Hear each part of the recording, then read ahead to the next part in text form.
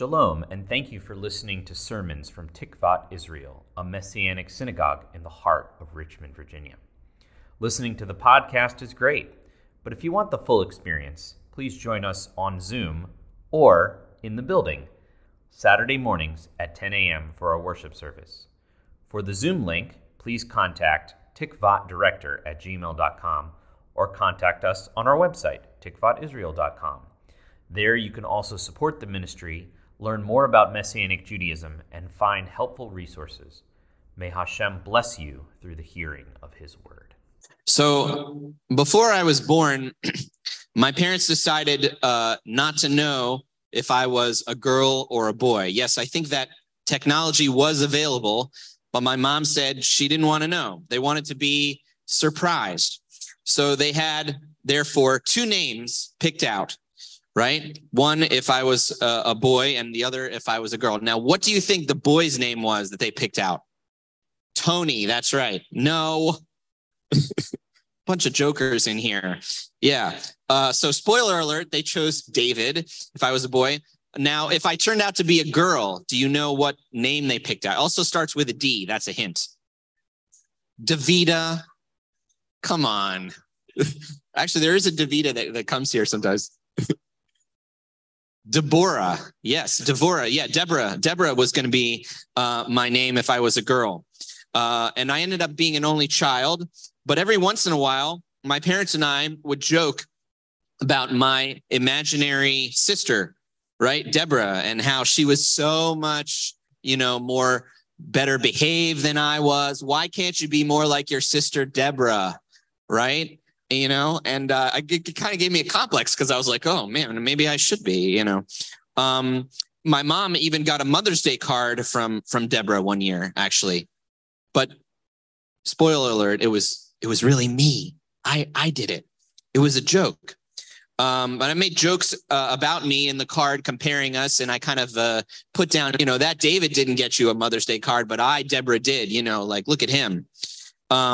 And I guess it was a long-form joke with my parents that came about because I'm an only child. So I was always interested in sibling relationships and sibling rivalries and things like that.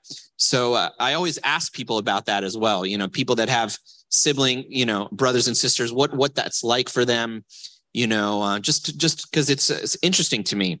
Of course, brother against brother is all over the book of Genesis, and it's, frankly, all over our lives as well, unfortunately. And I think it starts with comparisons. As humans, when we try to understand something, it's kind of natural to compare things and compare people in order to make sense of this world. But it often leads us to compare ourselves and our talents and our gifts and our resources to what our brother has or what our sister has. So the question is, do we dare to compare? Because when we dare to compare, we say,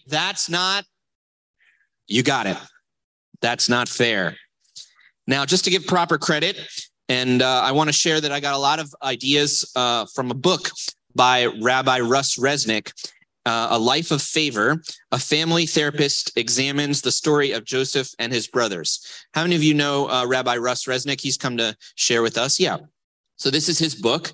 And I just wanted to share that with you if that's what it looks like, if you're interested in getting it. It's very interesting.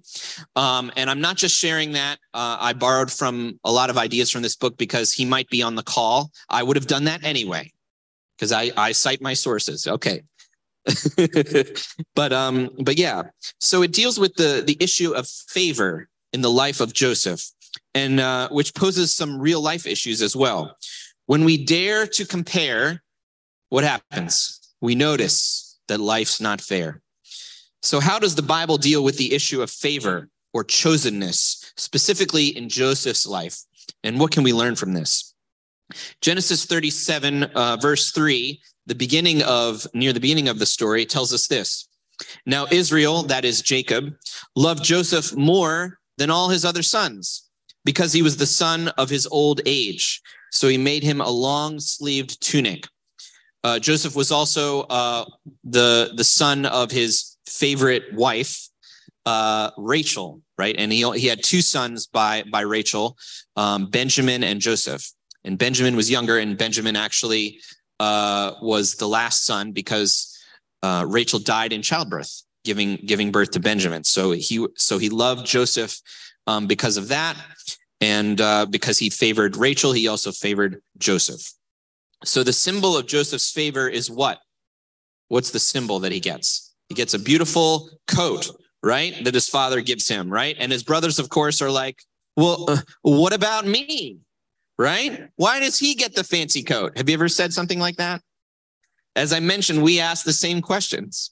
Why is it that so-and-so is good at that? And for me, it's a real struggle. It's not fair. Why did fulano de tal get that opportunity and not me? Right? Social media kind of ramps this up. Have you ever noticed that?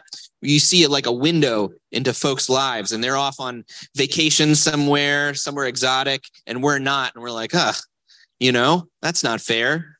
And Joseph basically does that. I think, I'm not sure about this. I think they may have had social media back then. And I remember reading a midrash where he was like, selfie with dad's special coat, #favorite, something like that. He probably made the duck face, you know how they do. But it's not the picture that we see is not always accurate, right?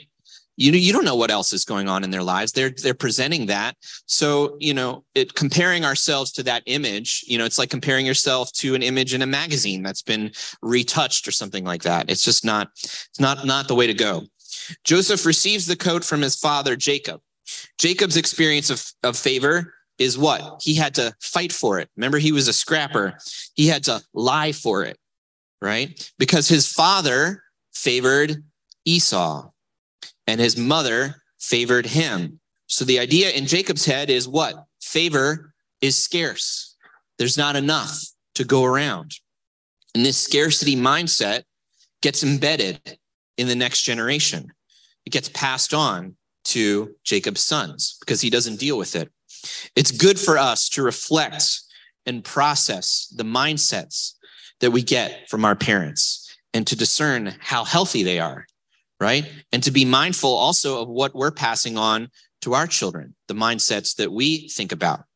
Like Joseph, however, we can bring healing and forgiveness to wounded family dynamics. But first, the first step is what we have to do is be aware of our own thinking and what we receive from our parents. So one way to grow in this awareness is by journaling. Sometimes I'll pray with a journal and I find it gives me some clarity on my emotions and thoughts. And you can write down what you're processing and also try to discern the voice of the Lord, because the Lord speaks to us as well. How many of you have done some journaling here and there? Have you found it helpful? Yeah, so that's good. And another way to grow in awareness is by processing with a mentor or a counselor or your spouse or a good friend or something like that. And they can often give wisdom into, your family dynamics. This may be why you're feeling this way. And so Joseph responds to this favor initially with some insensitivity, right? He's kind of out there, with the hashtags. So this is a few verses later in Genesis 37. Then Joseph dreamed a dream and told his brothers, and they hated him even more. He said to them, "Please listen to this dream I dreamed. There we were binding sheaves in the middle of the field, and all of a sudden my sheaf arose and stood upright, and behold, your sheaves gathered around and bowed down to my sheaf. Will you truly be a king over us?" His brothers said to him, "Will you really rule over us?" So they hated him even more because of his dreams and because of his words. This is similar to when we flaunt our blessings from God. We share signs of God's favor, but it's not for the purpose of glorifying God. It's for the purpose of elevating ourselves. And we can also take pieces of our calling as favor and elevate them before others, right? If it's Jewish calling or our job, our vocation, even our favor as children of God through Messiah, just the fact that we're in the body of Messiah, sometimes we elevate that. And sometimes us folks that are religious can have a sense of religious pride, right? Oh, we're chosen, right? Which can leave a bad impression to those who are outside of our community. It's a religious pride. It's not good. And if our goal is to show the beauty of the gospel in a Jewish context to the wider community, then flaunting our chosenness can get in the way of that. So we have to just be aware of that. During our Hanukkah party, I gave a brief drash on kingship, noting how in the beginning we were made to be kings, right? But what kind of kings? We're kings over the animals, kings over creation, kings over the animal nature, right? Remember, Cain was supposed to rule over that sin nature. But we weren't made to be kings over other humans. He didn't make us that way. That's not in the job description. And Joseph, he shares his favor, his dream in a kind of thoughtless way, thus implying his eventual authority and power over his brothers. He's not being sensitive to how that might make them feel. And we can do that too. We can get puffed up in our position, right? Maybe we're somebody's boss or someone's mentor, right? Or the reverse is we can be intimidated by those who have authority over us. And we can compare, right? And oh, I wish I had that kind of power, right? So it's that jockeying for power that we see in the Genesis story that we need to learn from. So the brothers end up throwing Joseph in a pit and selling him into slavery, but Joseph's favor continues to follow him even into the trials, right? It's really unique and amazing how God's sovereignty and God's favor and God's calling on Joseph continues to follow him, even though he did make some mistakes when he was younger, but it doesn't throw off God's plan. So this is describing his favor with Potiphar, his first stop in being sold into slavery. This is in Genesis 39. But Adonai was with Joseph, so he became a successful man in the house of his master, the Egyptian. His master saw that Adonai was with him and that Adonai made everything he set his hand to successful. Joseph found favor in his eyes, so he served him as a personal servant, and he made him an overseer over his household. Everything that was his, he entrusted into his hand. From the time that he made him an overseer in his house and over everything that belonged to him, Adonai blessed the Egyptian's house because of Joseph. Adonai's blessing was on everything that belonged to him, in the field, in the house, and in the field. So he released everything he owned into Joseph's hand. With him in charge, he did not think about anything except the food he ate. Wow, right? That's the favor. Joseph also has a similar experience in the dungeon after this, and will again in Pharaoh's court. But in all these cases, we see Joseph responding to his favor a little bit differently than he did as a youth. And here, Rabbi Russ points out the pattern. So I'm just going to quote from the book. Quote, Joseph begins at 0 is one thing. He is a nameless and faceless slave. In both cases, the Lord was with Joseph in a way that is undeniable to his Egyptian masters. That's when he's with Potiphar, and then again when he's in the dungeon. In both cases, the master looks positively upon Joseph because of this. Quote, the Lord gave him favor in the eyes of the ruler of the prison. Both masters, Potiphar and the chief jailer, soon turn everything over to Joseph. In both cases, the Lord gives Joseph great success. Spoiler alert, this is still Rabbi Russ talking. Those familiar with Joseph's story know he will end up in the same position in Pharaoh's court, the number 2 man, who is so invested in the master's interests and so capable that the master can entrust everything to him and sit back to enjoy the results. When Joseph was a teenager, he had begun to take a similar role in his father's house. Joseph is the perfect number 2 man any father, court official, or king would want by his side. His readiness to fully commit himself to the interests of his superior is evident in scene after scene of his saga, unquote.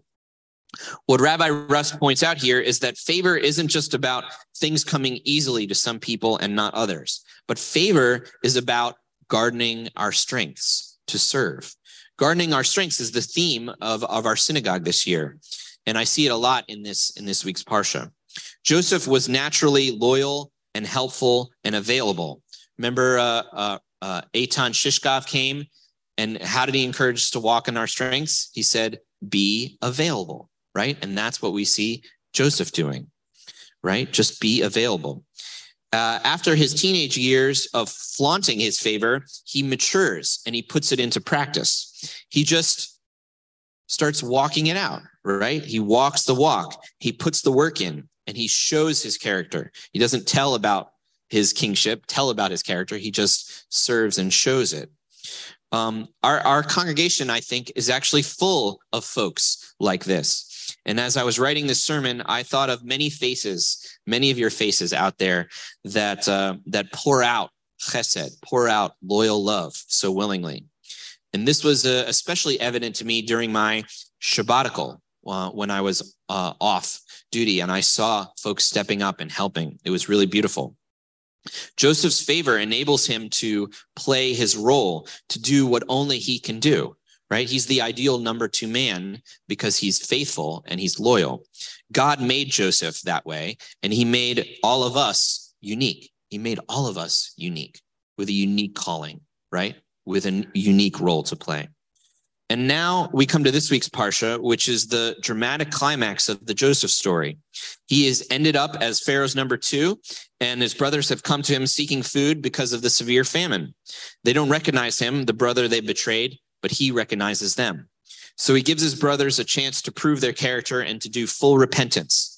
He keeps one of his brothers, Simeon, in prison and tells the rest to bring Benjamin, the youngest brother. Remember, Benjamin is the only other son of Rachel, Jacob's favored wife, who died giving birth to Benjamin. So he's Joseph's only full brother. Jacob, back home, the father, doesn't want the brothers to go back to Egypt with Benjamin, right? He doesn't want to potentially lose Benjamin because he already lost Joseph, or so he thought.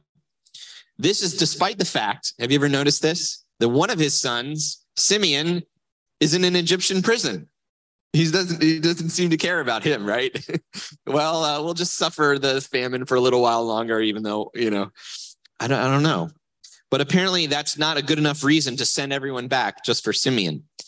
But Jacob is just worried about the new favorite son. So it shows us that the favor that was on Joseph is now transferred to Benjamin, right? Which sets us up, right? How are the brothers going to treat Benjamin now? Because he is the new favorite, obviously, not only to Jacob, but also to Joseph. But eventually, what happens? Hunger wins out, and the brothers go back, and they return. And it's clear that Benjamin now has the position of favor with Jacob and with Joseph. How do we know that? Well, Joseph gives him 5 times more food, right? So they see him. Oh, now this Benjamin is getting favor with some Egyptian guy, right? Which is really their brother. So how are they going to treat Benjamin now? How are they going to react? And then Benjamin is framed for stealing a cup. And so Judah, one of his brothers, representing all of the brothers, steps in. And the Parsha is named Vayigash for the first significant word in the passage. That's how all the Parshas are. And it means, and he drew near. So it refers to Judah's final speech to Joseph. So the Parsha starts out with, and he drew close. That's what Judah chose to do. He chose to make a move toward Joseph. And and this drawing near is actually a theme, one of the themes of the whole dramatic climax. So this is what it says. Judah draws near to Joseph and appeals to him. Now, if I come to your servant, my father, and the boy isn't with us, since his life is bound to his life, when he sees that the boy is no more, he'll die. Then your servants will bring the gray hair of your servant, our father, down to Sheol in grief. For your servant became pledge for the boy with my father, saying, if I don't bring him back to you, I will bear the blame before my father all my days. So now, please let your servant remain as my Lord's slave in the boy's place, and let the boy go up with his brothers. For how can I go up to my father, and the boy is not with me? Else I must see the evil that would come upon my father. So Judah is saying, take me instead of Benjamin. I'll be your slave, and let him go free. Now Joseph could no longer restrain himself in front of all those who were standing by him. So he cried out, get everyone away from me. So no one stood with him when Joseph made himself known to his brothers. But he gave his voice to weeping so that the Egyptians heard and Pharaoh's household heard. Joseph said to his brothers, Ani Yosef, I am Joseph. Is my father still alive?" And his brothers were unable to answer him because they were terrified at his presence. Then Joseph said to his brothers, "Please come near me." So they came near. That's Vayigash again, right? "I'm Joseph, Ani Yosef, your brother, the one you sold to Egypt," he said. "So now don't be grieved and don't be angry in your own eyes that you sold me here, since it was for preserving life that God sent me here before you." I love that. I love that last line. Don't be grieved and don't be angry in your own eyes. Don't be mad at yourself, right? The brothers used to compare themselves to him, and it got them in a horrible mess because they lied to their father, and it led to betrayal, led to jealousy. But the way to move away from comparing is not by turning against yourself, right, for doing it. Joseph he's really counseling them to receive full forgiveness without shame, full forgiveness without shame. And so Judah draws near. He offers his life for Benjamin's, and Joseph invites the brothers near. So they draw even closer and reveals his identity. Comparison breeds distance. His brothers couldn't stand to be even around him when they were younger, right? But once they've changed their hearts and matured, right, then they can again be close. Once they're not comparing themselves, once they understand the true nature of favor and how it works in God's kingdom, right? Then they can be close. They've turned away from comparing and jealousy and power grabbing. And what have they turned toward? Self-giving sacrifice, right? Self-giving sacrifice. That's what Judah does. That's what Messiah Yeshua did for us. And that's what we do when we take up our cross, right? Daily, right? Because it's not about building up our kingdom. It's about him. Back when I was a new high school Spanish teacher in Mississippi, I would often compare myself to my colleagues. I was trying to figure out what I was going to teach the next day. I was just trying to figure it out. And I had a friend, Katie, who was the exact opposite. When I asked what she was working on, she was like, "Oh yeah, this is a worksheet for, 2 months from now." And I would be like, how do you do that? That's probably why I don't have as much hair as I used to, right? She was extremely organized and extremely professional. She was very short and petite, and she taught high schoolers that, kind of towered over her, but she had their respect because that was just her gift.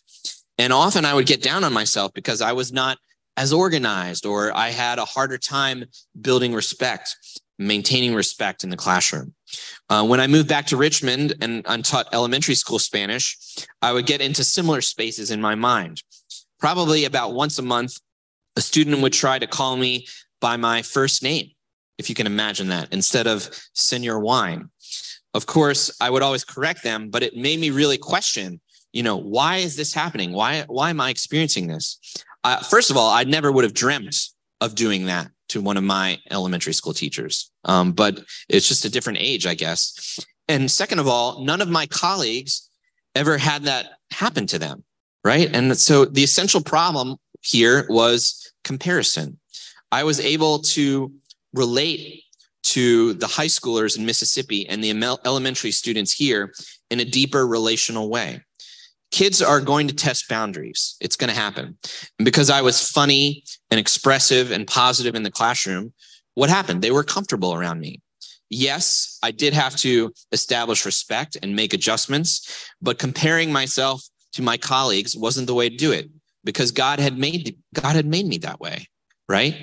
And so, yes, I did have to make adjustments and I had to learn, and it was harder for me to establish respect than for those, but there were things that were easier for me.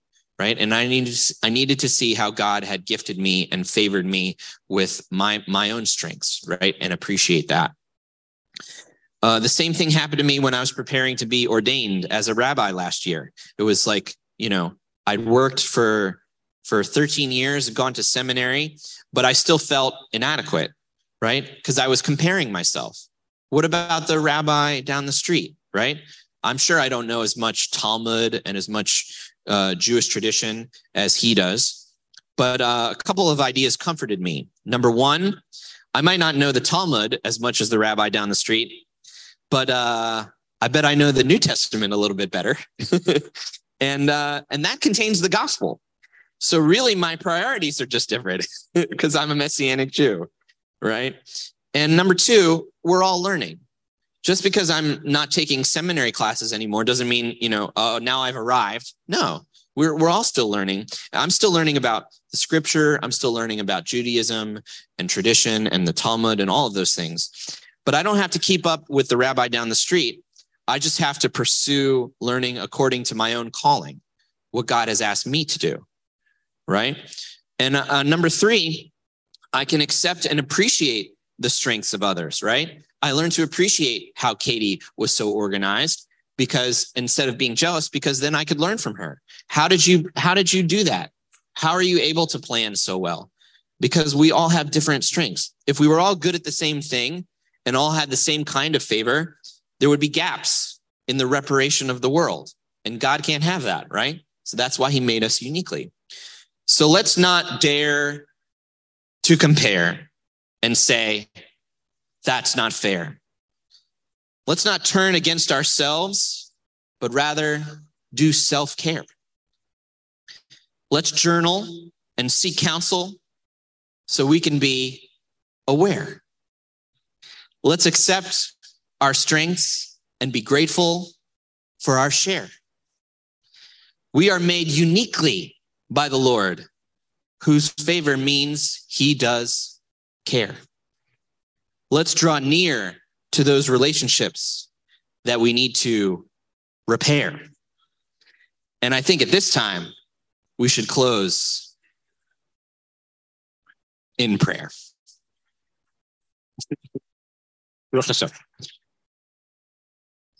Avinu, our Father, we thank you for your faithfulness to us and your goodness. Thank you that you do have favor on us, and you have favor on us uniquely, and you love us uniquely. You love us as you made us, Lord, and you didn't make us like the person next door or the guy down the street. You made us with a purpose, Lord, and you didn't give us all the gifts, and you didn't give us all the talents, and you didn't give us all the things because you wanted us to work together.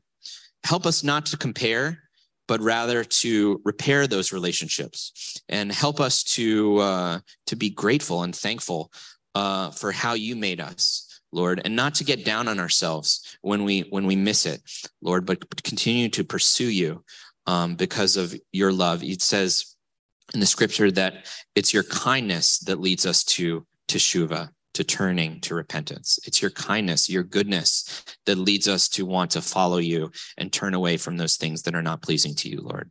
So help us to see ourselves as you see us, and to move forward in this new year with a godly confidence and also humility. And in Yeshua's name we pray. Amen.